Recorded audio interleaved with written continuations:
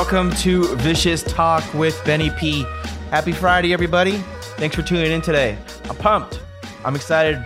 I've been in a good mood because I've had a blast getting this podcast back going and rolling again. I've been working on scheduling some new guests for the podcast. Need to get some new topics in here. I know we're really enjoying talking a lot of football. Connor and I have really enjoyed the football season so far, but Vicious Talk is more than just a one-trick pony. I've got plans to get some fun guests coming on soon, so be sure to keep an eye out for those episodes in the not-too-distant future. Also, remember that Vicious Talk with Benny P is now being brought to you by allthingsanalysis.com. It's a sweet website. I think you should check it out. On ATA today, we posted our NFL power rankings through week 2. I noticed that we had some differing opinions from some of the major outlets, ESPN, The Ringer, Bleacher Report, etc. I know power rankings early on in the year are kind of pointless. I mean, so much changes over the course of the year. But what I like to use power rankings for is to really just find value in both gambling, handicapping, and fantasy football. So putting values to teams really just helps me make decisions on which team to pick when I'm picking wins and covers, or which player or defense in fantasy football has a good matchup that week against a bad team, or vice versa. So sometimes the quality of the team matters because it can determine how you should project game scripts to go. So a bad team you'll expect to fall behind a lot and throw the ball more, while a good team may have a more balanced offensive attack between rushing and passing. So there's strategy to be had behind making decisions on all your gambling and fantasy football formats. So go to allthingsanalysis.com. Check out our power rankings to help yourself get better today.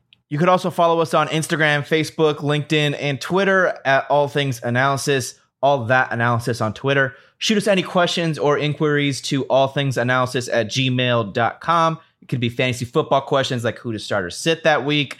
You could let me know if you'd like to join me for an episode of Vicious Talk on the podcast. It can be comments on how awesome the content is at allthingsanalysis.com. Whatever you want. We love the interactions we've been getting so far, so keep it coming. Now, let's dive into episode 37 of Vicious Talk with Benny P.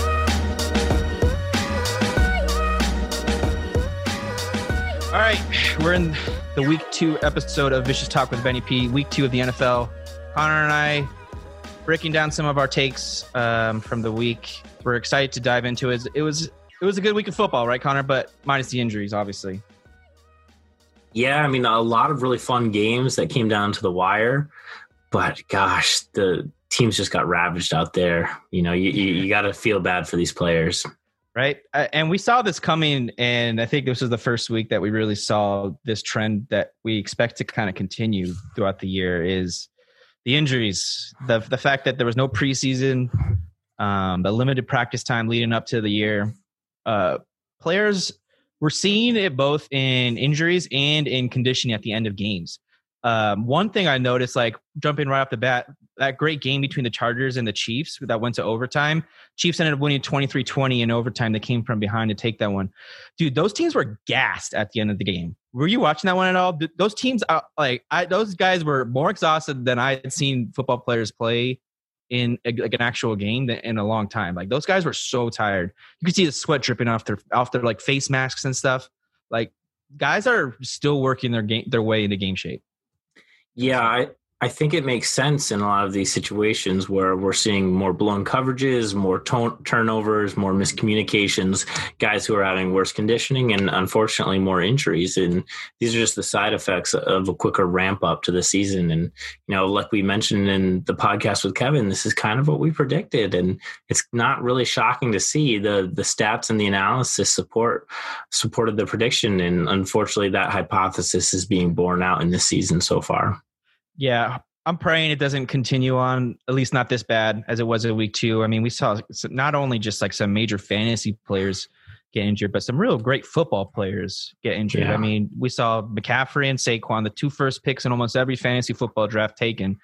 They both went down with significant injuries. McCaffrey out for just like 3 to 6 weeks, I think they said, which, I mean, with McCaffrey being the animal that he is, I would tend to project the lower end of that. For sure. But Saquon out for the year with the torn ACL. Sunday was like an all-time bad day for ACLs. That's what I would say the biggest loser of Sunday was ACLs in general. The anterior cruciate ligament. Cruciate ligament? Yeah. It was an all-time bad day. I mean, you had Saquon You had Bosa. You had Solomon, both on the Niners. You had Irving Sutton, Irvin, the linebacker for Seattle, tore his ACL. Cortland Sutton, the receiver for Denver, tore his ACL. Like, dude, it was like a historically bad day for people's ACLs. Hopefully, it doesn't continue. Yeah, I mean, I wonder if there is some type of insights that come out of this year where literally players can prep certain ligaments in their legs that are more vulnerable to quicker ramp ups. It'll be interesting to study after the season to see what types of injuries were most affected by the quicker ramp up. And I'm sure we can draw some correlations, and it might just be the fact that, my guess, certain ligaments, it seems like the ACL is... The ACL is definitely one of them, and the Achilles tendon is another one. Those two tend to be ligaments in the legs that don't do well with quick ramp-ups. Yeah, so that'll be something we're going to monitor with All Things Analysis, and we'll take a look at the stats. We'll get our medical. Sounds like when you got to get Kevin back on. Absolutely, and next year we'll take a look back at the stats and do an analysis, and maybe Kevin can have some medical advice from an orthopedic perspective and how these guys can better prepare for next season and avoid some of these injuries. Well, this isn't a thing that the NFL isn't already looking at. I know that they do have wearables like technology that monitors their bodies when they practice and when they play. They're monitoring like their heart rates, how much work their body is taking, basically. And I think that the company is called Catapult. And I remember when I went a few years ago, I went to the Sloan Sports Analytics Conference in Boston. Catapult was one of the exhibitors there, and they were still in their actually early kind of stages when I went to go look at their stuff. And I think they had just talked about how they're working their way into the NFL. And we saw some of the guys wearing the wearables on it looks like a sports bra. A lot of guys in practices were wearing those. And I don't know how much that monitors in terms of the interior ligaments of people, like how their shoulders are doing and their knees and ankles. Like, I don't know if it's able to monitor the stress that's put on those kinds of joints. I would guess that you probably have to have some sort of wearable that goes over the knee to monitor that, or anywhere else in the body. But I don't know. This has to be a trend that the league in general has to be looking at, especially after these types of results. Right. I mean, we're not talking about minor injuries. We're talking about season-ending injuries and possibly career-impacting injuries. So, you pray for these guys who went down on Sunday, and you hope the league is looking into it to mitigate some of these injuries from happening in the future. For sure. It's bad for the game when some of the best players are going down. It ends up diluting the product that's on the field. And we all of us, I mean, regardless of who you root for, fantasy wise, or whoever your actual favorite team is. I mean, you don't want to win because somebody got hurt on the other team, So you want to see the best product possible. You want to be the best. You want to beat the best. And so we want to see the best players on the field. And hopefully that the NFL could get this looked at. I mean, it's impossible to prevent significant injuries throughout the league, but I mean, hopefully that they could create some sort of plan of attack for next season to try to combat these injury trends. Yeah, I mean, damn, Ben, you're depressing me here. I think we should start talking about some solutions for this season, because it was still a pretty fun week. Oh, yeah, exactly. I think you guys can tell that Ben and I have personally been affected by some of these injuries in players that we really like and root for, but also guys on our fantasy teams. But we're going to talk to you about how to fix some of those issues with this episode as well. Yeah, I agree. It was a great week of football. I almost had a tear shed there. You're right. So let's talk about it. So in week 2, what I wanted to start off with my major takeaways was there were 3 in my book, 3 like just outstanding games, like great play games and very entertaining to watch. And the first one that I watched on Sunday that I thought was an awesome game was the Dallas Cowboys Atlanta Falcons game. Dallas ended up winning 40-39. Did you watch any of that one? I did. I caught some highlights here and there as I was streaming through Red Zone. The onside kick, dude. Have you seen that before? Not in like the NFL, right? I've seen like my buddies do that in backyard football or something. No, I've seen it attempted a couple of times, but I've never seen it actually work to that style where the sideways kick on that ball. What were they thinking? Were they just not expecting it? They should have pounced on it before they reached the 10-yard line. You know what I honestly think is based on the rotation, that ball kind of took a hook back upfield. I think they didn't think it was going to make it 10 yards. So they said, if we don't touch it, it doesn't make it 10 yards, the game's over, right? Yeah. Play is over at least. But yeah, because there was a guy who got to have a better hands team out there, realizing that, oh shit, it is going to make it 10 yards, and he was just a little bit too late.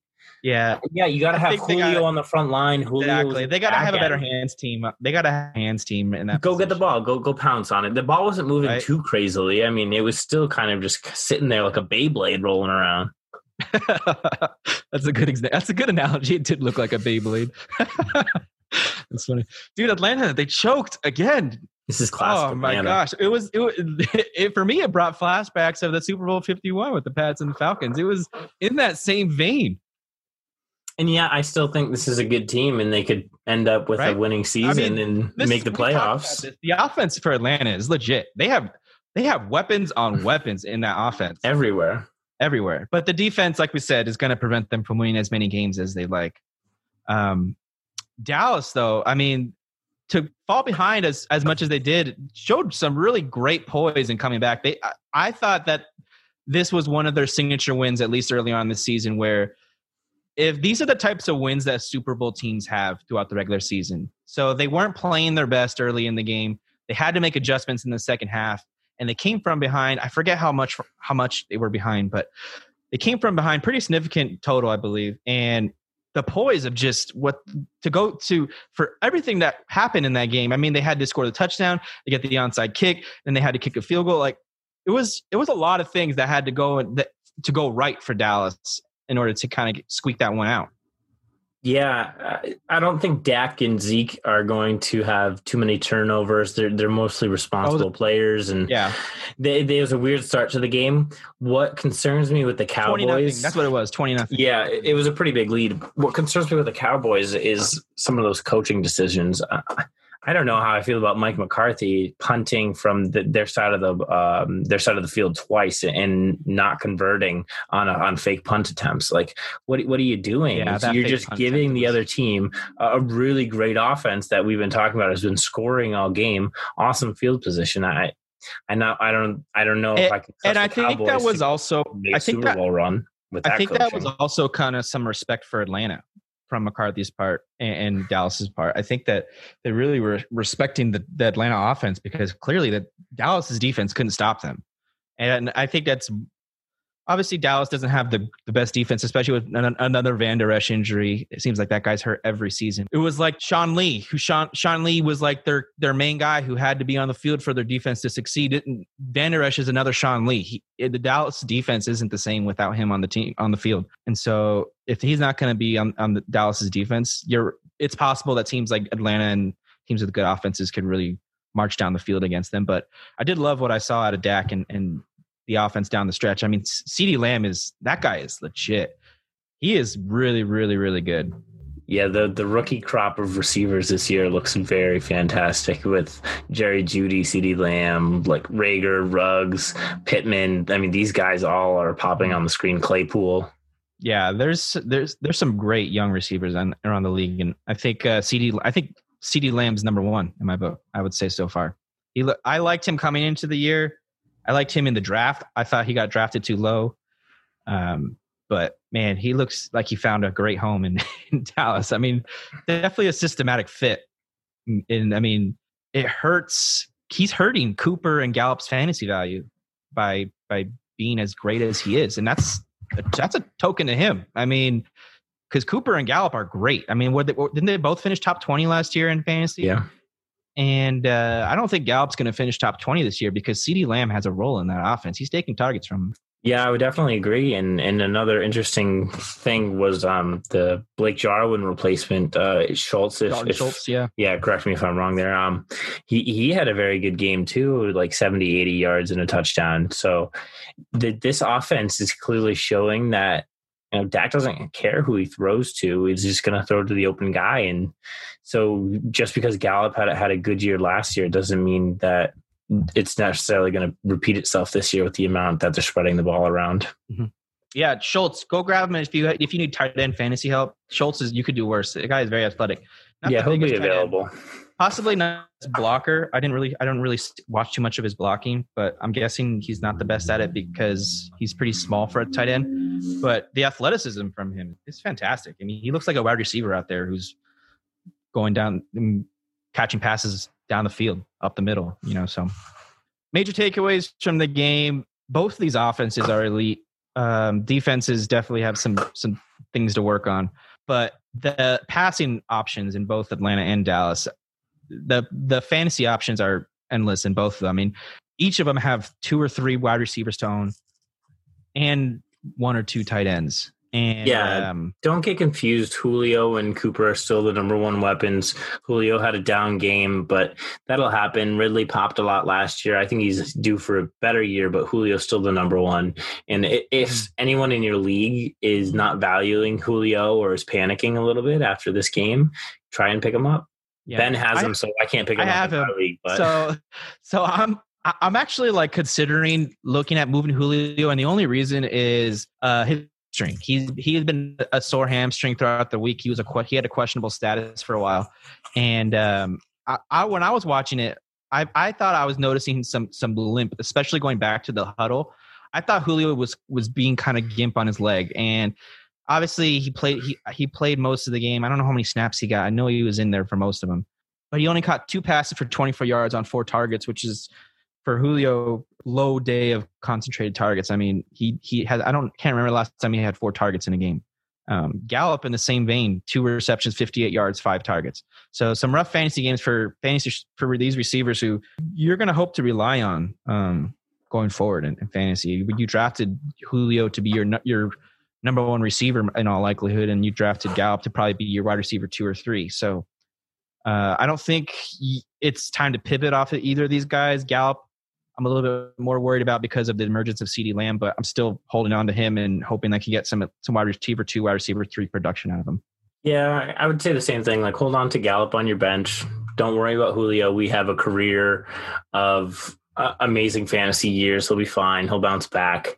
And that's the same thing for a lot of these players. Like anyone, just similarly to Mike Evans last year, where he had a couple of bad games and an awesome season in the end. Like, look for these guys, make them trade targets. Michael Thomas. The buy low window is here for these guys. Julio has a buy low window. Michael Thomas has a buy low window. He's going to come back eventually from his, I believe he hurt his ankle, right? Yep. High ankle sprain. So there's a buy low window for some of these guys who are top end options for sure. Yeah. And with the amount of injuries, if you have a healthy roster and you can trade a lower tier player for an injured player that you can, actually wait on for 2 or 3 weeks, trade some of your depth and upgrade. Yeah. If you're 2-0, this is what I'm looking to do. I'm 0-2 and I'm 1-1. We can't take advantage of this because we've suffered the injuries. Exactly. I've already thought about this. And if you're 2-0 and you're feeling comfortable about your team, right? And you have no injuries. I'm proposing trades to Julio. I'm banking on an owner overreacting to these early results. That's what I'm doing. As if I'm 2-0, I could afford to wait on an injury. I could afford to bank on somebody reemerging. I just think that you have more to play with if you're already 2-0, because you're really just trying to set your roster up to make a playoff run down the road. Yeah, if you're 2-0 and you have a guy on your roster that popped and you can unload him at a high value or just some of your depth and grab Michael Thomas or McCaffrey, Godwin, Kittle. Just there's so many guys who are going to be out for short-term injuries, but these teams that they're on, their managers might be 0-2 and they might be panicking and willing to give up these guys just to have a healthy player on their team. So give it a shot. Target those teams that have been riddled with injuries. Yeah, I mean, and on the flip side, if you're 0-2 and you have Christian McCaffrey or Saquon Barkley in your team, I'm a little worried because if you have Saquon, you can't Thomas, wait. Yeah, I mean, you really got to find some immediate options going forward if you're 0-2 with these guys. If you lost a player for the season. The good news is there are options, and we'll talk about them on the podcast. So, all right, next game that I thought was really great was one we already touched on, the Chargers-Chiefs game. The Chiefs came back in overtime, won 23-20. Chargers have a legit defense. That's what my main takeaway was, is because Kansas City is the best offense in the NFL, probably alongside Baltimore. But Kansas City's offense was pretty much stifled for a good amount of this game. And I think the debate between who's the best Bosa is back.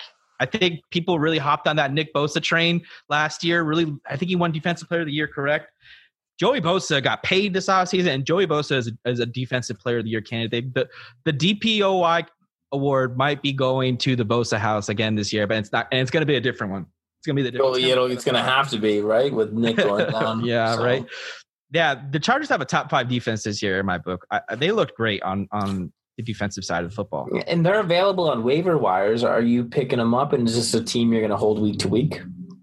A very small amount of defenses. I don't think there's really any defenses that are matchup immune. Offense in football is just hitting a new level of the offense is unbelievable this week. It's historic. Unbelievable. The amount of points that teams are putting up it's new. It's a new trend. This is like it's what happened in basketball. The 3-point revolution increased point totals, over and under totals where the over was hitting on like last year. The over hit, I think, on like 56, 58% of the time, which is like historic in the NFL. And in basketball, what I'm saying is like the 3-point revolution boosted the point totals that teams were scoring in the NBA. And I think that over the last few seasons, especially with the emergence of the quarterbacks like Pat Mahomes and Lamar Jackson and Russell Wilson kind of making some adjustments to his style of play, really, these teams are putting up historic point totals. And you're really like, if you want to win money in the long run, you might as well just put like $20 on the over for every game, because you're going to hit on over 50% of them. So if you want to just if you have the money to just if you want to just make a little money over the long run, just hit the over on every game, because you're going to get it on more than not, because teams are scoring more than ever before, really. And the Chargers are a defense that I'm monitoring in fantasy for sure. If they have a decent matchup, I'm going to try to get them. But like I said, I mean, there's no defense that's matchup immune, and it's tough to hold 2 defenses, in my opinion. I rarely do that unless I have an eye on a specific matchup for a team, for the defense I have on my bench. If I'm eyeing like a Miami matchup or a Jets matchup or something like that, I might do that if I think it's a great matchup coming up. But I will rarely hold 2 defenses. But I don't know. The Chargers defense, to the point, is legit. I mean, the Chiefs had an off day, and yet they still battled for 400. They're playing the Panthers. Yards. Okay, so I mean, the Panthers with McCaffrey out is actually it's a streamable option. Yeah, it's a streamable matchup. So I don't know. Like I've said, the Chargers defense, keep an eye on them. CEH, Clyde Edwards-Helaire, had an inefficient game running the ball. A lot of people drafted him in the first round. I myself was one of them. But I think that the Chargers' elite defense and their defensive line and middle linebacker core kind of kept CEH at bay for the most part. But it was good to see him get involved in the passing game. They did get some chunk yardage out of catches with him as they were making their comeback. So it's good to see him get involved in that facet of their offense, because that was really the only missing component of his week 1 performance. So CEH is definitely a running back 1, running back 2 status in my book going forward. High running back 2, if anything. If there's a manager out there who's worried he took a rookie, buy low. Right. It was weird. It was the amount of offense that we saw this weekend, and then to have the Chiefs really not explode compared to the rest of the league is really very different from what you would expect.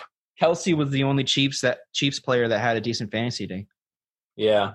One thing I would love to look at, and you're right, Ben, is it seems like offense really has taken over these first couple of weeks, is how many of the opt-outs have been on defense versus offense? And is it because these offensive players, they're getting paid so much compared to defensive players that they didn't want to opt out, right? So much more money left on the table. These are things that we're going to look into and we're going to report back to you all on. But the more we talk about it, the better ideas we come up with. If I had to guess early on, I think that defenses are struggling a little bit more because of the conditioning aspect of no preseason and lack of practice, kind of leading up to the weeks like we were talking about. I think conditioning is most important on defense than offense. There's less substitution on defense, I would say, for the most part. And I think that offenses are playing into this. Is what my point is. Like, offenses are trying to work defenses hard because they know that this is going to be an aspect, especially early on, that defenses are trying to get their wind. Like some of the best players, especially like Aaron Donald, I know his snap count in week 1 I saw was down. And it's just because of conditioning. And guys got to work their way back to game shape. And some of them are there and some of them aren't. And I think that some of the poor play on the defensive side of the football can be attributed to this a little bit. But you're right. It's an interesting question you pose, thinking about who may have opted out on the defensive side versus the offensive side. And I only know some specific examples. I can't think of the overall trends of how that would look. Yeah, I mean, just the amount of news I've consumed has mostly been New England centric because, living in Massachusetts. So I know that the Patriots had a ton of guys on their defense specifically opt out versus the offense. I don't know if it's a league-wide trend, but it's definitely something worth looking into. Mm-hmm. We can just expect a lot more points. And if that's the case and Vegas hasn't caught up to it yet, let's start slapping the overs and let's watch that from week to week. And if it's a trend that can make us some money, we're going to let you guys know. Yeah, I think overs are a smart bet for the most part for now. Going forward, just to tie a bow on this Chargers-Chiefs game from a fantasy perspective, I liked what I saw out of Justin Herbert, the rookie QB for the Chargers. They drafted him in the top 10 in this last draft. They love the rookies on the Chargers right now. Herbert and Kelly looked great. Yeah, that was my next guy. I was going to say Joshua Kelly looked legit. This is a legit 1A 1B backfield for the Chargers, and so. Not great for Eckler owners who drafted him in the first round with Joshua Kelly stealing. I think he got 20 carries in that last week too. And I'm not panicking on Eckler, but I'm definitely tempering my expectations, thinking that I'm going to be getting probably a running back 2 performance out of him more so than a running back 1. You know what's an interesting combo, Ben, is so you have Eckler and Kelly, right? And they were both very productive. And they both were getting around 20 touches, I would say. Mm-hmm. That duo, would you rather have Chubb and Hunt, or would you rather have Eckler? Great question. And Kelly? I want to see more out of Kelly. That's my answer for that, because I think Chubb and Hunt is the number 1 backfield tandem right now. Used to be probably Ingram and Kamara. I don't know. There's teams that have worked this into their systems where they have 2 fantasy relevant running backs, and I think this is going to be one of them going forward. I'm playing both Kelly. I'm playing Kelly on my flex if I have him. And running back one. And he might be available on the waiver still. He's a rookie. He's an unknown name. A lot of people picked him up after week 1, but you're right. He could be available. Yeah, he's definitely not 100% owned. So, take a look. Probably around 60, 70 if I had to guess. Mm-hmm. So for the Chargers, I had an encouraged outlook from their week 2 performance from an offensive perspective for fantasy football. If Justin Herbert stays their starting QB, I know Lynn saying he's not going. Lynn saying he wants to go with Taylor if he's healthy. And I'm just like, did you watch that game? Herbert has a better arm than he had 300 yards. Taylor's more athletic. Maybe Taylor can run a system better. But look, Herbert threw, yeah, you're right. He threw for 311 yards, 22 of 33 passing, had a touchdown and a pick, had a 94.4 QB rating. I mean, that's not bad for a debut, especially considering he didn't expect to start when he woke up on Sunday. Right, the circumstances. Had chest problems warming up. So he probably had, an hour notice of that he was about to just make his NFL debut. Great. He didn't even have time to tell his parents. Yeah. So, look, if Herbert stays QB, I'm upgrading Keenan Allen, I'm upgrading Henry, and I'm upgrading Mike Williams if Herbert's staying QB, especially Mike Williams. I think Mike Williams becomes relevant if Herbert stays QB because we saw Herbert look to Williams down the field a couple times. I know he just missed a touchdown, and I forget who it was on the Chiefs. Made a great defensive play to break it up. But Mike Williams almost caught like a 40-yard touchdown pass. And Herbert, I think, has the arm to stretch the field and use a guy like Mike Williams better than Tyrod Taylor would be able to. Yeah, I mean, interestingly enough, Williams did have a couple good games with Taylor, but I agree. Herbert seems to have the tendency to want to sling it around a little bit more. He definitely has a better arm. And there's a reason they drafted this guy in the first round. He's the future of this organization, and he clearly showed in his first start that he has the capabilities. Not a bad. They went to overtime with the reigning Super Bowl champions. Yeah, and we ranked them first. How are you not going to let him run with that? right? You know, all respects to Tyrod. I loved watching him in Hard Knocks. He's a very inspiring player. Anthony Lynn, I love the way he speaks with the decisions he's making right now. I just don't think makes sense. I want to see more Eckler, and I want to see more Herbert. I think he's saying that to help Taylor, but I think he wouldn't be. I think Taylor, my guess is that we see Taylor miss a few more weeks. And as soon as Herbert starts to struggle, he'll say Taylor's healthy and Taylor's going to start again. I think that's what's going to happen. I think that they're going to milk the injury for Tyrod a little bit longer. My guess is Herbert stays in there until he struggles, and then they bring back Tyrod Taylor. But we'll see, because I think it makes a difference if the Chargers contend. If the Chargers are competing for a playoff spot, I think they prefer Tyrod in there, obviously, because he's been there. He's had some success in Buffalo. He's not a bad QB. Obviously, from a fantasy perspective, probably not usable. But if the Chargers are trying to win football games, I think that they probably go with Tyrod first, and then if he struggles, they look to Herbert. So we'll see, though. All right. I liked that game, the Chiefs and the Chargers. I think that division rivalry is going to be pretty good. Hopefully that they those two teams stay healthy, because I think it'd be fun to watch them play again. All right. The other game that I thought was really just outstanding on Sunday was the Sunday night game, the Pats and the Seahawks, where the Seahawks won 35-30. Came down to a fitting third time of a goal line stand. Patriots and Seahawks had both won one of these each in the Super Bowl. And a lot of people were hating on that Cam play in the goal line stand. What was your take on that? What did you think of that Pat's decision to run Cam straight into the teeth of the defense on that last play?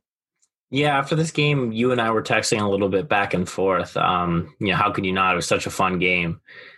I like the idea of running Cam, but it's a play they had utilized a few times in the game already. So I would have liked to see like an option out of it, or a guy like last night we saw Darren Waller on like a rollout fake run play. With Cam, you could have the weapon be the quarterback, right, faking the run, but then you just have a tight end leak out like Waller did. He was wide open, and I think if the Pats, that's what I thought was coming. I thought it was going to be some sort of Cam misdirection. Draw, and then a pass option where he kind of just does a little jump throw to like some white tight end that we'd never heard of. And if the run is there, do the run, right? But obviously Jamal Adams came right up in the hole and stuffed it. So I think that the reason why they went with the QB power was, look, Cam looked legit in this game. This is the healthiest I've seen him look running the ball and throwing the ball since 2018 at the earliest. I mean, he looked great in those first few weeks in 2018, and then he got hurt, and then he hadn't looked the same for a good year and a half or so.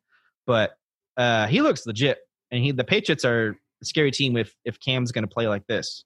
Yeah, honestly, for me, it's been even longer since I've seen his accuracy at this level.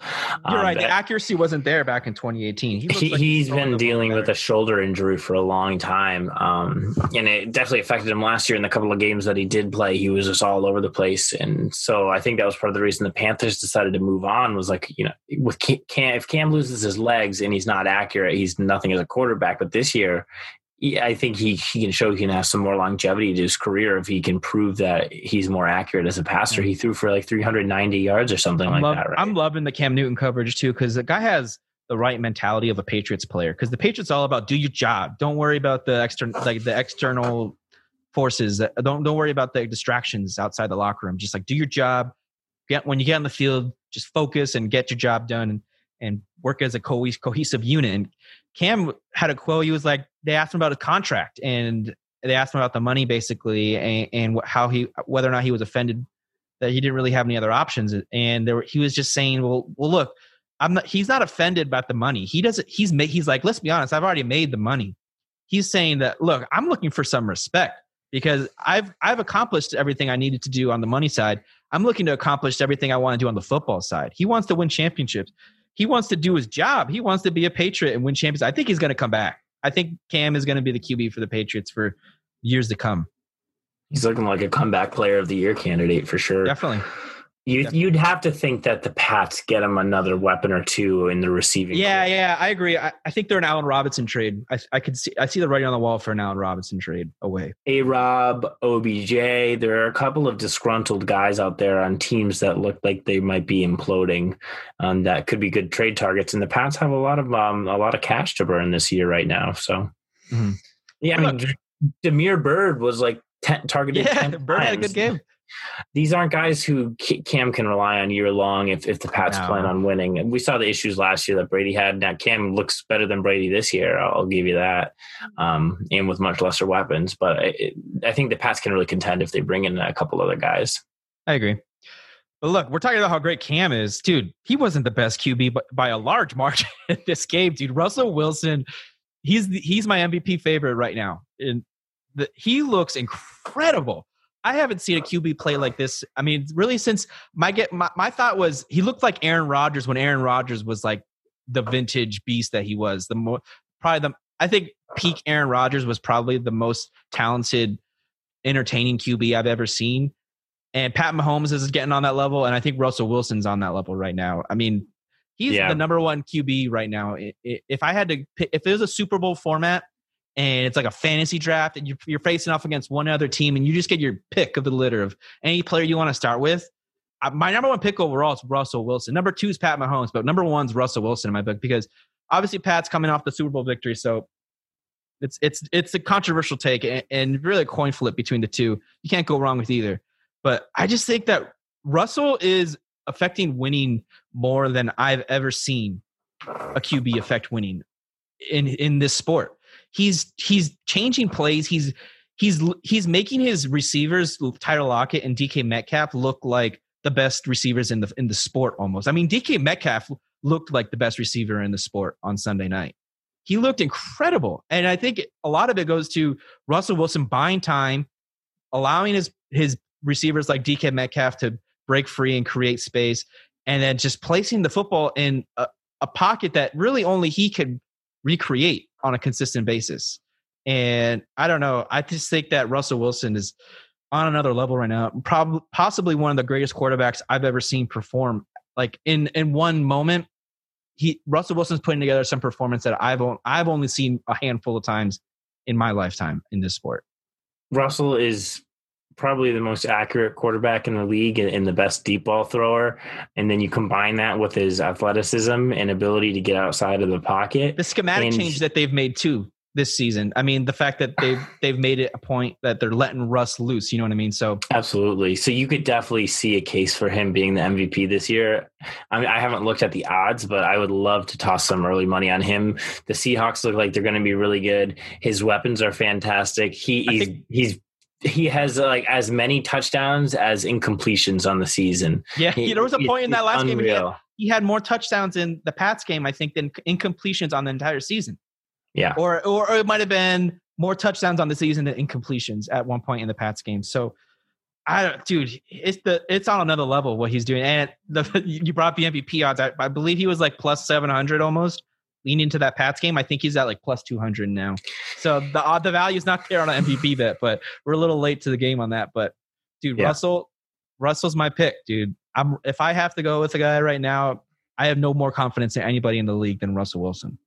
He's been like this his whole career. You mentioned the schematic change, and I think that's one of the biggest things contributing to the amount of success. He's always been extremely efficient and successful. Yes. It was just limited opportunities.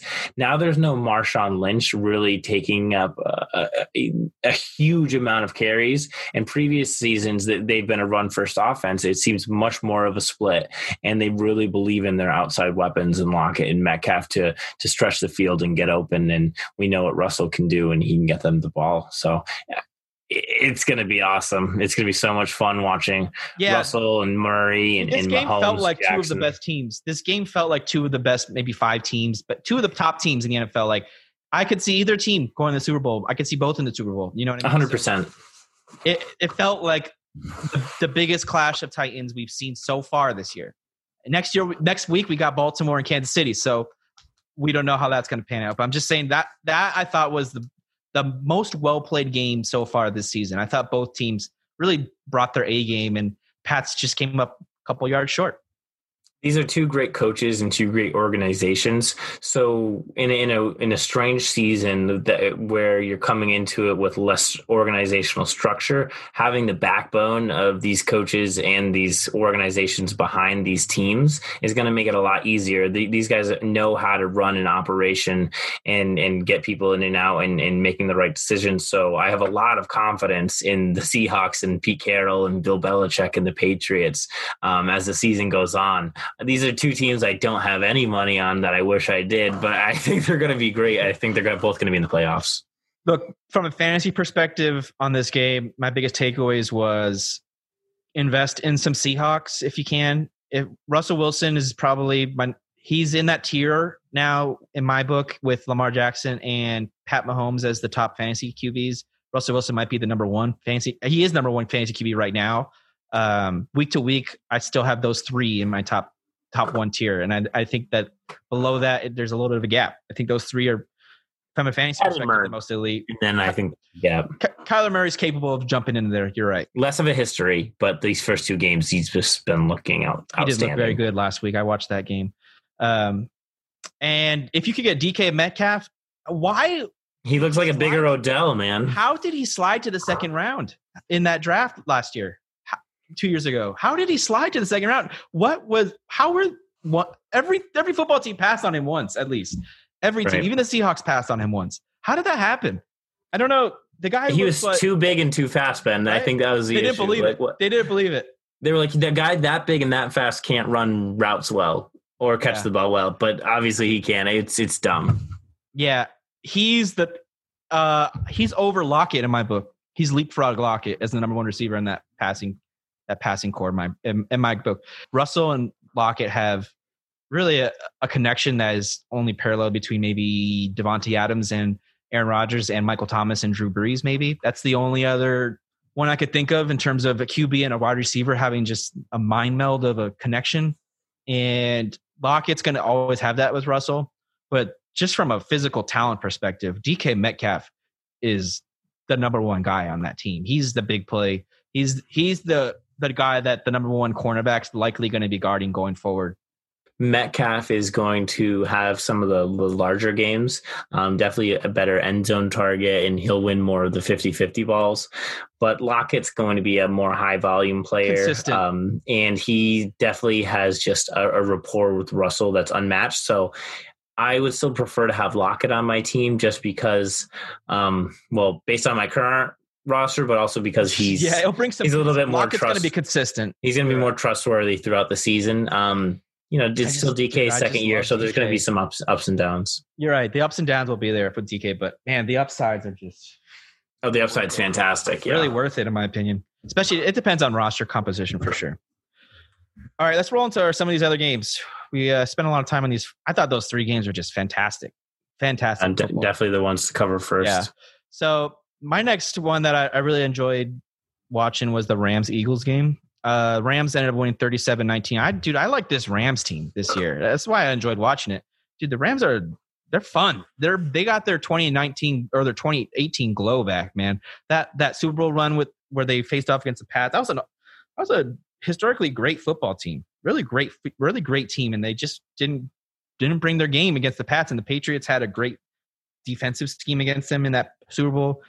Just didn't work out for them, but they're going to make another run this year. They're right there with Seattle in that division. It's going to be a bulldog of a fight between Seattle, Arizona, and the Rams. Those three teams in the same division. I think that's the number one division in my book. You got the Niners in there too. So, the Niners with the injuries are downgraded in my book, but come on, that's four teams that you could make the Super Bowl maybe. So I don't know. That division that's wild. You're absolutely right. That's the most difficult division, and I wouldn't want to pick a team to win that one. It's picking out of a hat at this point. Like I said, all four of those teams could win it. So the other takeaway from this game, the Rams are great, but the Eagles, people were kind of high on them coming into the year. Dude, they're average to mediocre at best right now. I'm not saying the talent's not there. They could turn it around. I still have faith in Peter. It's what's the coach's name? Peterman? Doug Peterson, yeah. Peterson. I always get that wrong. Doug Not to be Peterson, confused with Nathan Peterman, the worst quarterback of all time.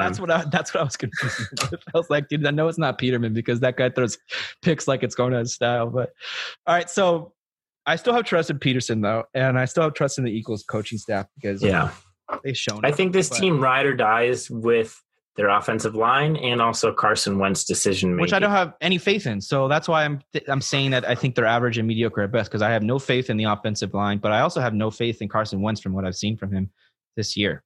His decision making is flawed, and he looks like he's trying to do too much on the field. And last year he had to because of his weapons, but now he has guys around him. You know, he still has Ertz and Goddard, but you have Rager now, and Miles Sanders is coming out of the backfield. I'm probably starting 0 Philadelphia Eagles unless the matchup's juicy. Miles Sanders is the guy in Zach Ertz you're starting for sure. Yeah, I'm not starting Ertz in my league that I have him in. You also have another tight end. Well, I have Kelsey. So. Yeah, that was a weird draft. I had a weird little composition there. But all right, aside from that, this game was all about the Rams. That's why I want to bring it up because this game, the Rams they're putting their stamp on the season already. This was just a dominating win from both sides of the football. Higbee's really a must start. Yeah, Higbee with the 3-touchdown game, I think established himself as the clear-cut tight end in that offense. I did have coming into the season a little bit of doubt whether or not his role would be diminished with Gerald Everett kind of coming back and being healthy because last year, Everett was kind of the guy that was the main receiving option initially, and then he got hurt, and Higbee took over and really took off. And I think that we're seeing that the Rams loved what they saw out of Higbee late last year, and so they're really going to integrate him in the offense this year from a pass attack perspective. And I think Everett is a guy waiting in the wings to really capitalize on a situation if Higbee were to ever miss some time, because I think the tight end position in the Rams offense looks like a good one to have value in. So Higbee is a must start going forward, and if he ever goes down, you better pick up Gerald Everett because I think Everett's capable of putting up similar stats. Yeah, Higbee's definitely a must start. I wouldn't touch Everett until not yet, unless Higbee goes down. He's a watch list guy. The tight end is definitely more valuable in the system now. We started seeing it last year where they were running less and less 3 wide receiver sets, and obviously they decided that it was no longer crucial for them to have 3 key wide receivers. They let Brandon Cooks go in the offseason, and I think part of that was because they liked what they saw out of Higbee. I think more interestingly is going to be, okay, what do we make of these Rams wide receivers? Woods and Kupp had a down game. I think you still have to ride with them. It's too early to hit the panic button. They got paid. The running backs, though, we have a 3-headed monster there with Akers, Henderson, and Brown.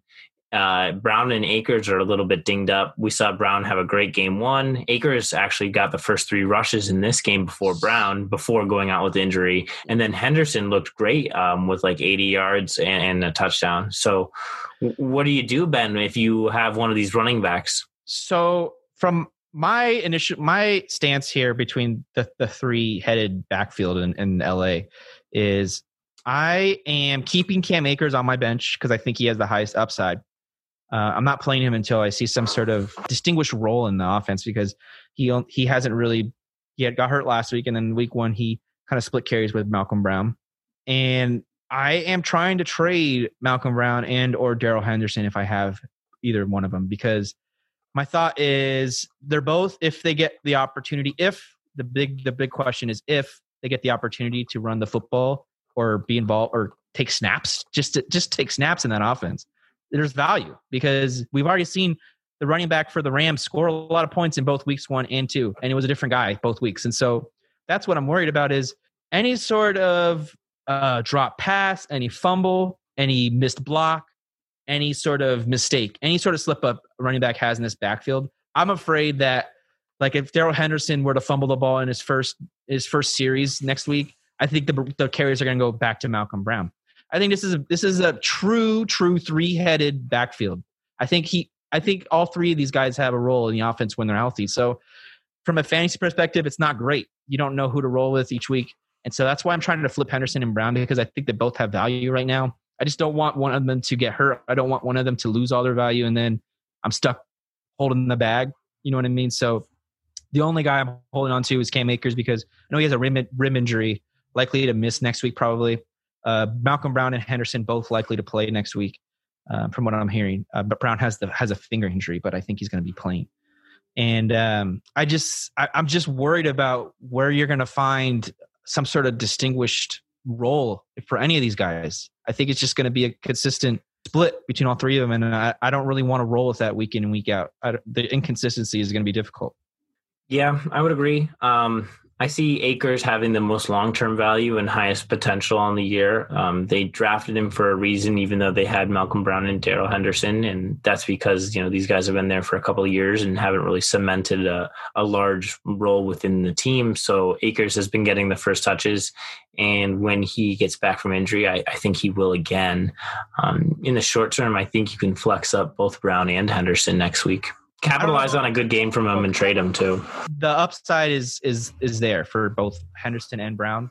They could both put up high teens, maybe possibly 20, depending on touchdowns, if anything. But it's a difficult situation to predict, and I'm trying to stay away if I can. But you're right in the sense that don't panic if you got to play with these guys in your flex this week, because the potential for a good week is there for sure. Right. I think long term, though, we're both saying Akers. Yeah, I agree.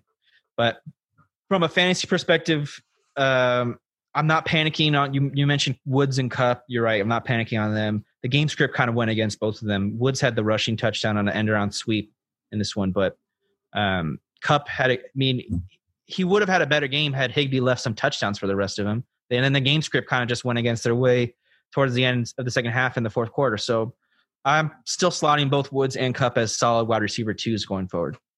Yeah, if I can trade for Kupp, we saw one of the things last year was the amount of red zone targets and touchdowns he had, and he hasn't had that this year, but he did have 5 for 80. So if he gets one of those Higbee touchdowns, we're looking at a great game. He's had 2 down games to start, so I would look to see if I can scoop him up. And as long as you value him correctly, he's not a top 5 guy like he was to begin the season last year. He's more of a wide receiver too, and if you can get that type of value for a guy who thinks he's more like his wide receiver 4 or her wide receiver 4, go grab him. All right, let's go to the next game, because I thought this one was a good one too. The Jaguars-Titans game. Deceivingly entertaining game, the Jaguars-Titans. Titans ended up winning 33-30. Titans were up early, and then the Jags ended up making a decent comeback towards the end, and they just fell barely short. And my big takeaway was, dude, the Jags were coming into the season. People thought they were going to be the worst team in the year. They dropped Fournette. They released Fournette. They thought this team had no chance of winning really anything. They're 1-1 on the year already. Had a good week 1 win against the Colts. Had a close loss against the Titans in week 2. Both decent teams, I think the Colts and the Titans are. And my big takeaway is, look, the Jags there's some value in possibly betting them this year, because I think that especially early on going forward for weeks 3 and 4 and 5, maybe the Jags might be undervalued from a gambling spread perspective. They might be undervalued, so they're not tanking this year by any means. James Robinson, the running back, looked good. I think that's why they dumped Fournette. I think that they wanted to go with him, and I think Minshew, dude. You could say what you want about Minshew. He's a weird dude. He has a strange value, but man, is he fun, man. He's just good. And we saw it. It's a similar style he had in Washington State when he led the NCAA. He set the passing record, I think, in Washington State in college. And I think it's the same style, man. He's just a fun player, willing to sling the ball around and just have fun out there. And look, the Jaguars aren't going to win anything this year. They'll be lucky to make the playoffs, but you know what? They're not tanking, and their fans have something to root for. And that's what my main takeaway was, beside the Titans having a decent team. I think the Titans have a good team this year, and we're just solid kind of on every asset of this game. Not limited mistakes I thought that it had. So I think Tannehill's proving the doubters wrong, that last year wasn't a fluke, and he's a solid QB. Probably a top half QB in this league. And the Titans have some good receiving options now, with Corey Davis and Johnny Smith kind of emerging as good wide receiver and tight end options. They already had A.J. Brown. So I thought both these teams are pretty good. And I'm looking forward to watching the Jags kind of surprise people as they continue to just be a fun team. Yeah, Minshew looks great. He's been extremely accurate. He's spreading the ball around. Keelan Cole. He had 3 incompletions in the first week, Minshew. Right. So Keelan Cole has done well. He's got a couple of touchdowns. And then, Chark has a couple longer plays and he get a touchdown in week 1. Chark hasn't been targeted very much. So that's a little bit concerning. But I still trust his talent and what he showed last year. He's still a red zone guy. If I own Chark, I might look to have a little bit of a handcuff with Cole. I might look to pick him up because he's available. I know Keelan Cole is available in a decent amount of or most leagues out there. Mm-hmm. And it depends on your waiver situation, whether or not you want to waste a waiver claim on him. I think he might be available still if you don't claim him. I'm respecting Cole's output in weeks 1 and 2 for sure. You know, it's funny, Ben. So I placed a $20 bet on the Jaguars to win the Super Bowl or what? To win the Super Bowl at 10,000 to 1 odds, or at 1,000 to 1 odds. Yeah, so I get a $2,000 if that hits, if they win on a $20 bet. So that'd be pretty nice. Dude, you'll get. But it's 100 to 1 odds. Sorry. No, you'll get $20,000. Oh, it was 100 to 1. Oh, okay, 100 to 1 odds. Yeah, the Jags aren't going to win Super Bowl. 10,000. So the one that I thought you made a good value bet on was the Cardinals. Cardinals you bet on, and I thought they're a good team. And speaking of the Cardinals, let's go into their game. Let's talk about them because they had a good game against Washington. It was a fun matchup between them. I think that the big storyline coming from Arizona and this game was that Kyler is stamping his name on the MVP candidacy race. And Kyler he's emerging this year. He looks good. And he's one of the most fun football players in the sport right now. I don't know, dude. Arizona's a fun team again. They're another fun team. I mean, possibly not the best composed, not the most evenly rounded team, but they could throw the football. They could run the football. Their defense isn't half bad. I don't know. What'd you make of this one? We talked about the Cardinals last year as being a frisky team because they did have some talent in a few key positions. You know, they still have Patrick Peterson and Chandler Jones on defense. Kyler is obviously fantastic. Kenyon Drake popped off the screen last year, but they were really missing a number 1 wide receiver. And you could tell Christian Kirk had a couple of good games here or there. Larry is a trusted receiver, but he's not getting the separation he once did. And so Kyler has just been unlocked with DeAndre Hopkins now, and you can see it. Like Hopkins is his safety blanket, and it's just always going to allow this team to move the ball down the field. Why couldn't Hopkins do this with Deshaun Watson? Was it a coaching thing? Was it? Well, he did. I mean, year after year, he was the top 5 fantasy receiver. You're right. A couple number 1 finishes. Is why didn't it convert to a more fun product of football? Why weren't the Texans a more fun team? Why weren't they winning more games? Like, I don't know. They did make the playoffs. So Bill O'Brien versus Cliff Kingsbury. Right? That's just kind of what it comes down to. This Arizona team, like, if I'm Hopkins, I'm having more fun on Arizona. Yeah. That's my point. Like, let's go back to the Texans. You asked why weren't they a more fun team? Well, think about their running back. They had Carlos Hyde, who was plodding along. Lamar Miller. And Lamar Miller before that. So these guys, they were slow moving. They were like 3 yards a carry type of players.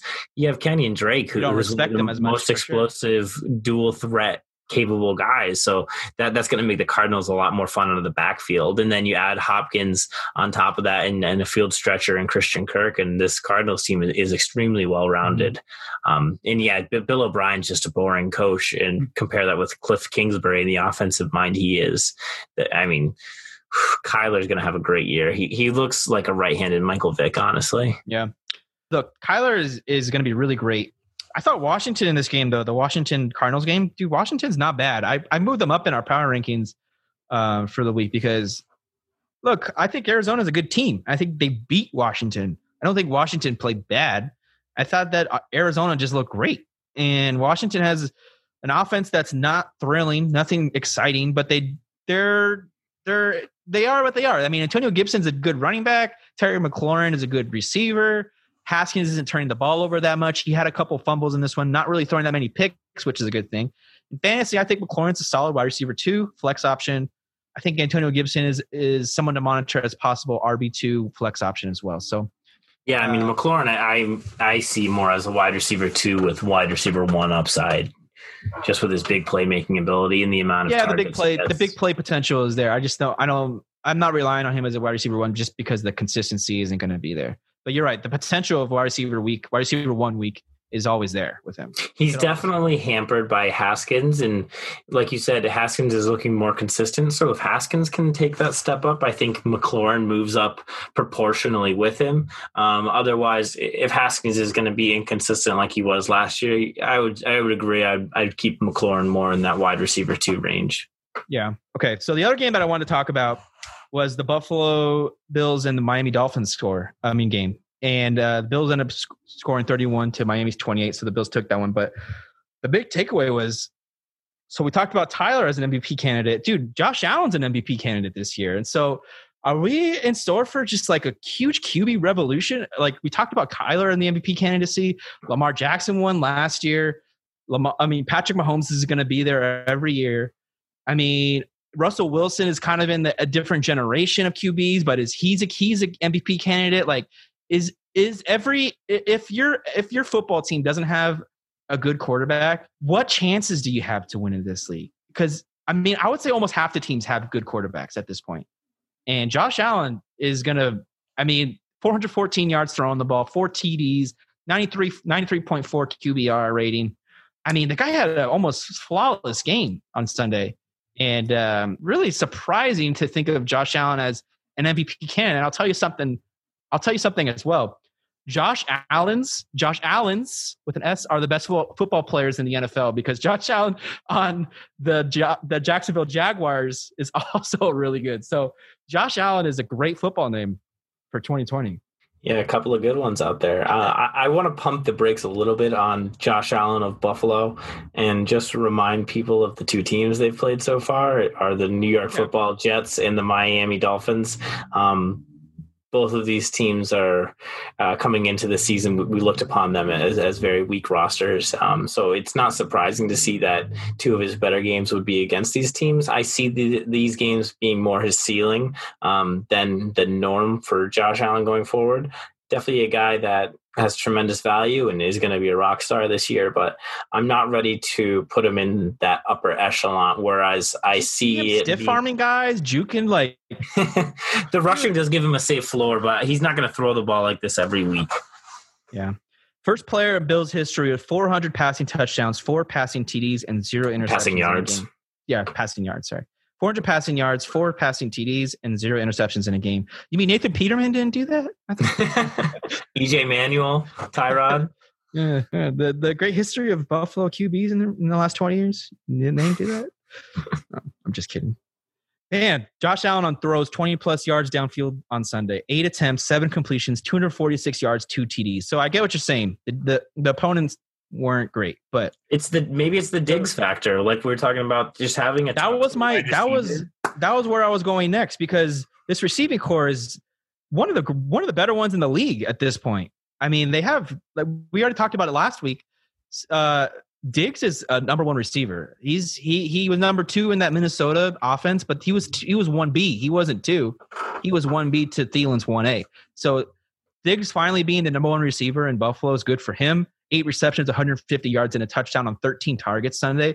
Expect to keep that going from a fantasy perspective, not necessarily those absurdly ridiculous, like awesome. Coming into the year, I was down on Diggs. I was wrong. I think he's going to have a great season. I wish I had him on my rosters. Nobody wants Buffalo. Like, nobody wants Buffalo players. I did. Did you trust Josh Allen's arm coming into the year? Nobody wants him. Nobody. But he's it's just not sexy. It's just not sexy. But you know what? Buffalo is here to stay. John Brown is a great number 2 receiver. He had 4 catches, 82 yards, a touchdown, and had 6 targets. Dude, I'm owning both of those guys on my fantasy team. I'm also considering rostering Knox as my tight end 2 on my team, maybe a bench player.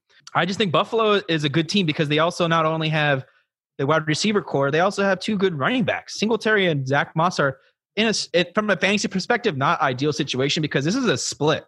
This is a genuine running back split, because I think that's what Buffalo wanted. I think this is what Buffalo wanted to do this year, because we wanted to talk about how maybe they downgraded Singletary, but maybe it was just that they were upgrading Moss. Maybe Singletary is still on that same shine that they thought of him in, but physically Singletary is not imposing. He's smaller than Moss, so maybe they wanted to create a good 1-2 punch with Moss and Singletary, because both of them catch passes, both of them run the football just about the same amount.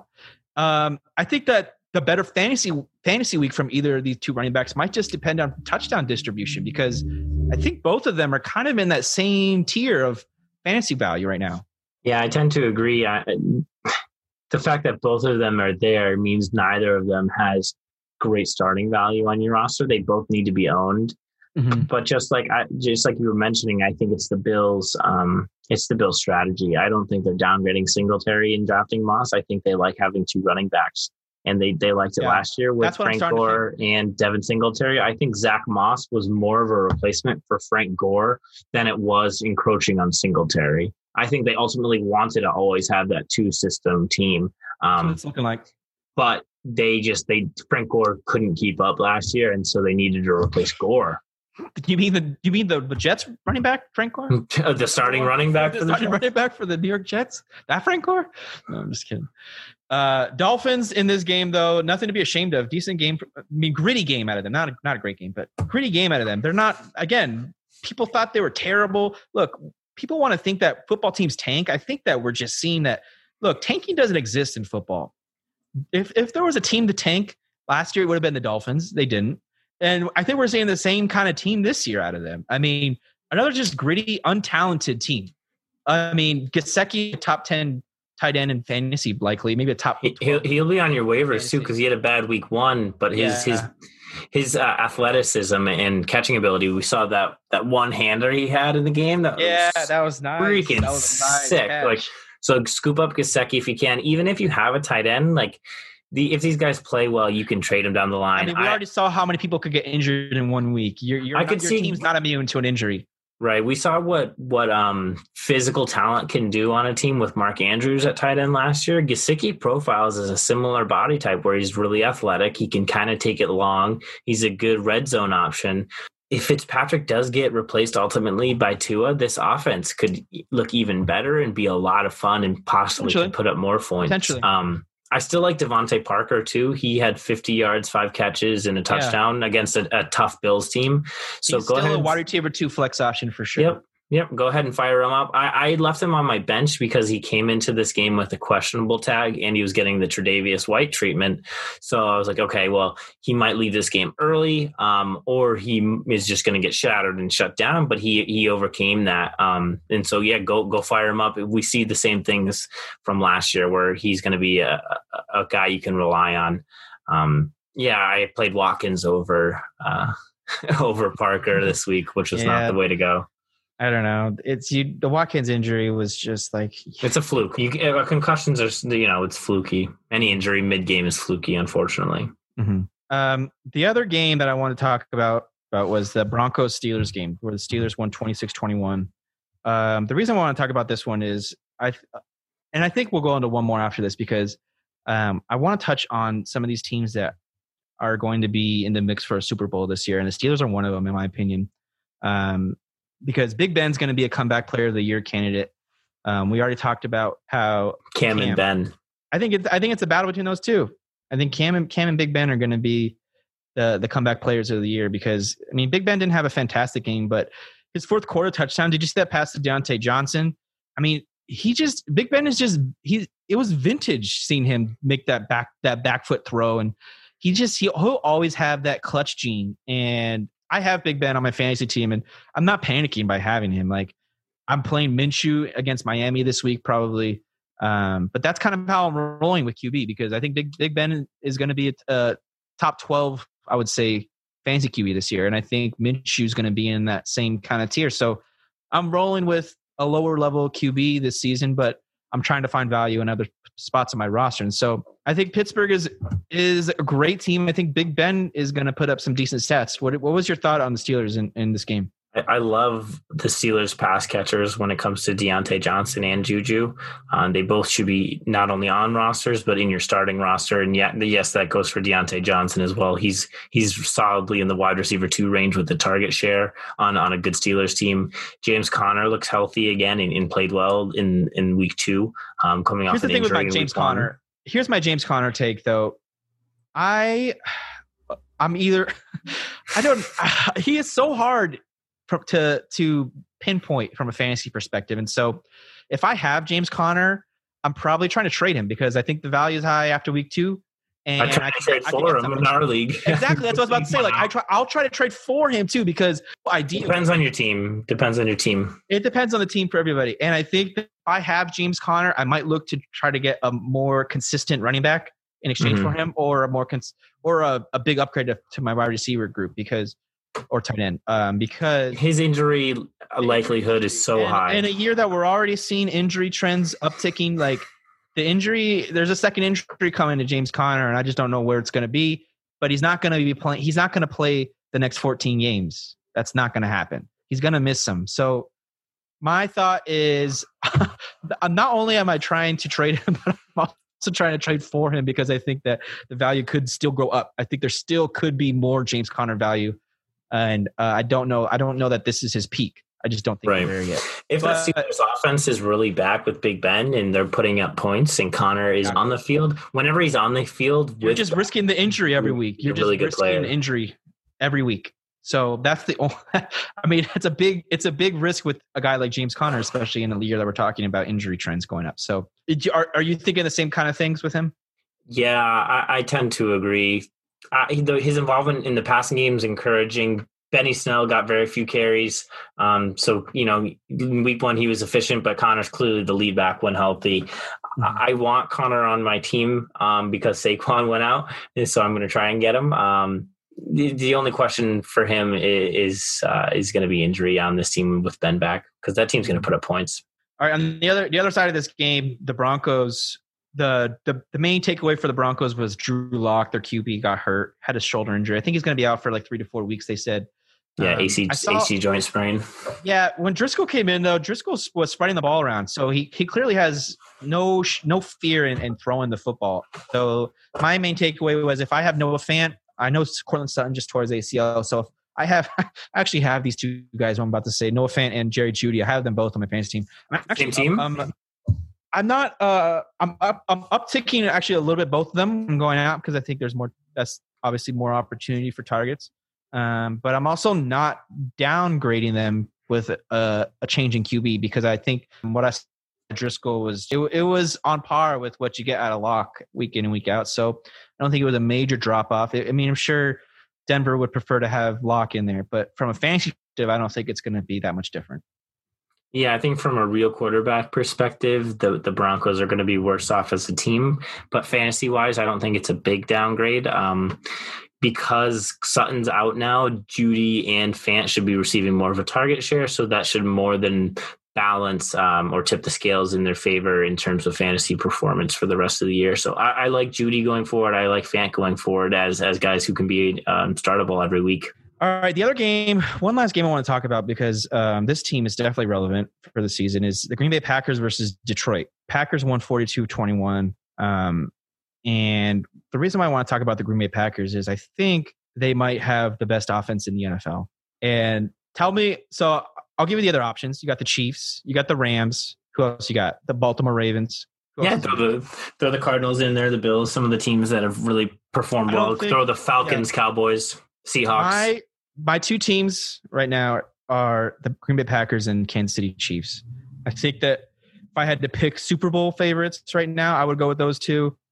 And my reason why is I think Green Bay has really just found their identity on offense, and they're just continuing to roll on defense.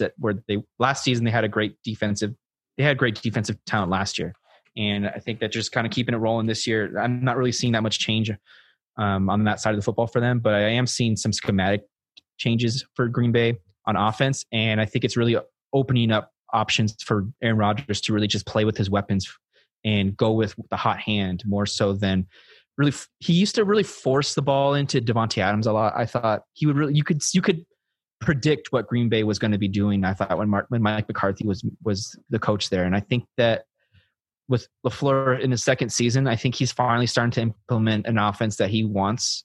I think last year was the adjustment period, and I think this year him really just starting to hit his stride as a coach in Green Bay, and I think that he's starting to mesh well with his quarterback and Aaron Rodgers. I have Aaron Rodgers slated as probably a top 10 fantasy quarterback going the rest of the way. And I have Aaron Jones as a solidified RB1 the rest of the way. And especially with McCaffrey and Saquon going out, I think Aaron Jones has an opportunity to really just run away with the one spot in the running back category. If he's going to keep scoring touchdowns the way he did yesterday and last season, it's very possible that Aaron Jones is the number one running back in fantasy this year. But what do you think about Green Bay? Yeah, so Adams, Rodgers, and Jones all look like great drafts, great values from the draft this year. Jones, you probably got in the third round, and looks like he is a first round value. What I didn't like about Jones coming into the season was that Jamal Williams got a lot of carries and passes last year, and not really seeing that. They also drafted A.J. Dillon, so I thought this was going to be kind of a three-headed backfield where he got slightly more touches than the rest of them, but he was also going to split time, and that's clearly not what's happening. He's shown he's the most talented back there, and it's going to be his job. So, yeah, Jones is a big upgrade in our rankings. Adams tweaked his hammy this game and went out early. Yeah, so he had a muted point total. But yeah, Rodgers looks good. Rodgers looks much better this year. He's playing angry. I think he's mad they drafted Love in the first round, and he's saying, screw you guys, I still got it. I would temper expectations a little bit before we cement this as one of the best offenses, because they've played against two basement dwelling defenses in the Vikings and Lions. Vikings have been torched twice. Same thing goes for the Lions. So I want to see them prove it a couple more weeks. But yeah, if we get to week 4 and Rodgers is still lighting it up and Aaron Jones is still running all over the place, which very well could be. We know these guys' histories and their talent level. So yeah, the Packers could be back. I want to see them face a real opponent this week. They get the Saints, and I do think the Saints have a good D despite what the Raiders were able to do. So yeah, if the Packers can go ahead and beat the Saints, then yeah, put them in the upper echelon. But in terms of offenses, I would still take the Chiefs, Ravens, Cowboys, and maybe the Falcons. I don't trust Matt Ryan as much. So yeah, I would put those 3. The only team I'm taking over Green Bay right now is the Chiefs in terms of offense. The only offense I'm taking over is the Chiefs, but I see an argument for those other ones as well. I mean, there's so many great offenses. We already talked about how many points teams are scoring, and obviously that's going to mean that offenses are improving. Give me the Seahawks too. I trust the Seahawks offense a little more.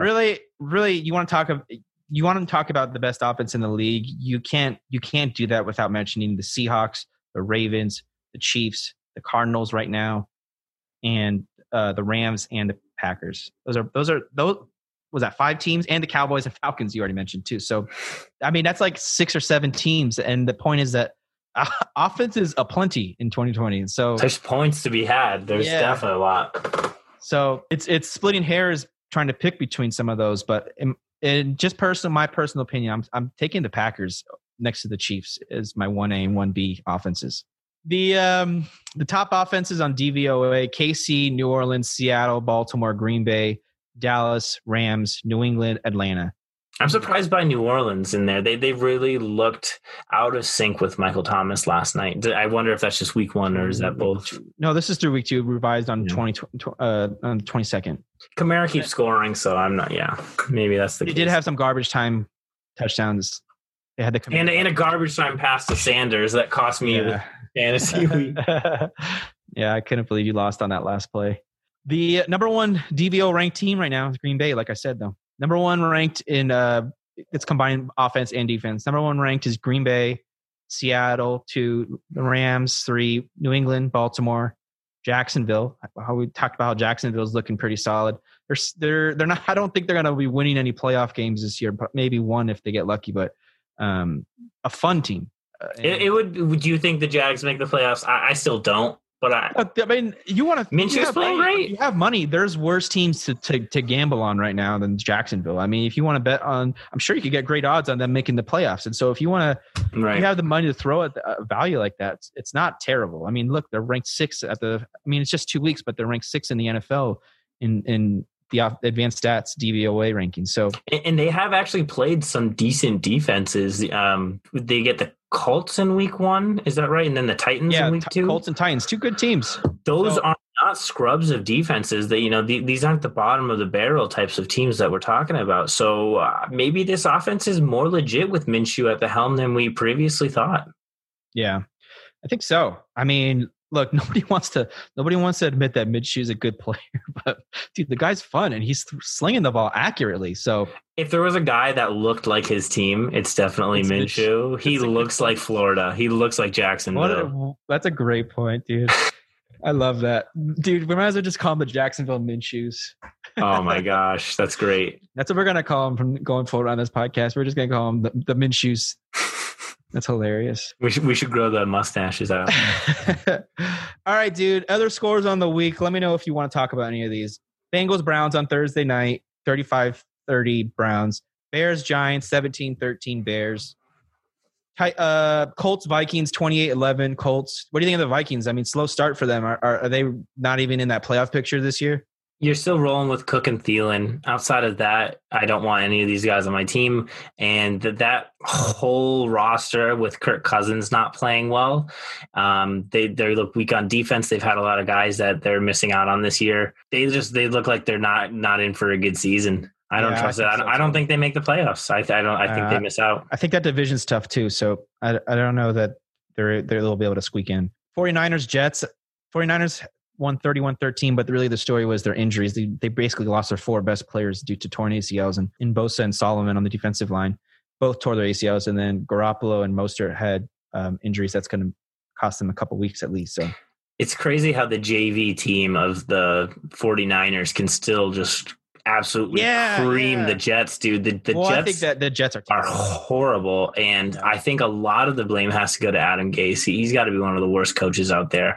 I don't see why they hired him. He was horrible on the Dolphins. He was horrible on the Jets. The only time he was good was with Peyton Manning, and so he's only ruined guys' careers. If you look at Ryan Tannehill, he was unlocked when he left the team. If you look at Devontae Parker, unlocked when he left the team. And you know what he's done to Lev Bell, he's absolutely ruined this guy's career. So why the hell do the Jets think he's a great offensive mind? I don't know. They need to cut bait with this guy. Yeah, he's on the hot seat for sure. Are you worried about the 49ers being able to succeed despite the injuries? Nick Mullins is a decent backup. He filled in actually pretty well for Garoppolo previously last year. Yeah. It's going to depend on if they can get Kittle back and healthy and when Debo can return. I think Mullins will be able to feed them the ball. There's a lot of short yardage that they can. These guys are great. The injuries, the information on the Garoppolo injury was actually encouraging. He's questionable to doubtful for this next game. So the Garoppolo injury is just going to be a week or two tops. But my biggest worry is that those 2 defensive injuries to Bosa and Solomon. I mean, really, they're 2 best pass rushers on the team. Yeah, for the 49ers as a team, Bosa's possibly the best player in the NFL. Aside from Aaron Donald.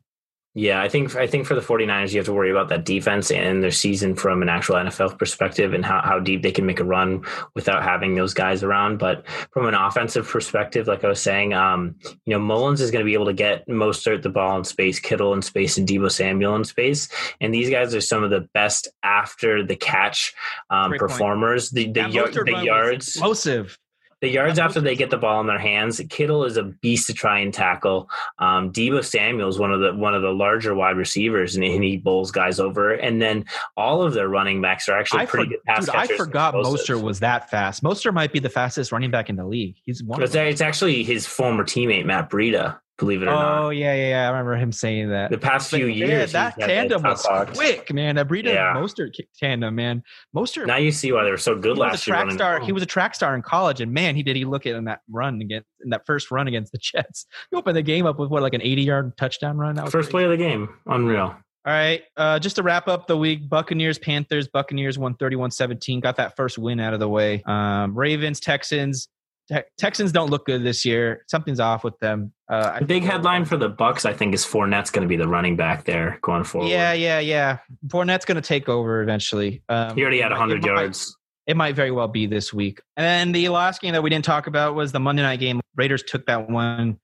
The main takeaway for me was, dude, the Raiders are here. They're for so long they've been known as a very undisciplined team, and finally they just look like they're just well coached and well schemed and have good strategy. Just really know their roles better, and I think that's just a great reflection on John Gruden and what he's done for that team. Yeah, all their skill players are pretty great. If you go around the roster, you have Jacobs at running back, tight end, Waller. You have Ruggs stretching the field. Renfro's a good possession player. And Carr is able to feed them the ball. His completion percentage last year was around 70%. He's pretty accurate. He's never been really a deep ball guy, but he's been able to support offenses previously with Amari Cooper and Michael Crabtree having good fantasy seasons. So I think Waller keeps it up. Josh Jacobs caught a few passes, so that's encouraging. The Raiders are here. They're here and they're ready to play. Cleveland Farrell looks good on that team. Another young guy who's playing well. Yeah, I had them I think I had around 17 in our power rankings that we're throwing out on the website, but I'm ready to put them higher. I'm ready. It's a team that we're keeping highlighted, right? Yeah, exactly. Like I'm ready to move them up. I have them at, I had them at 14. So I have them behind the Niners and ahead of the Chargers. And I'm even ready to move them up more as soon as I see the consistency out of them, but they look good last night. So I don't think it was, I think the Saints were really missing Michael Thomas. And I think they just had a little bit of an off game on offense, but I think the main takeaway was that the Raiders are a good team and they're going to compete for a playoff spot this year for sure. Yeah, and I think what we're going to try and do is, get this podcast out and put out our power rankings around the same time so you guys can listen into our insights, but then also check out the actual implications for where we think these teams rank for the rest of the season. Definitely. And that being said, we have rankings on our website for fantasy football for different positions, and those are going to be rotating rankings. Those are full season long values, so it's not your weekly ranking. It's not who you should play in a specific matchup, but rather where we see these players being ranked for the rest of the season and their value. So if you're considering trades, that type of thing, these are a couple of tools that we're going to put out on our website. And so if you guys listen to the pod, check out those as well while you're doing that, so you can multitask. This is 2020. Yeah, you guys are pretty good at screens and listening and working from home and all that. Yeah. ATA, dude. Company man, Connor Larson over here.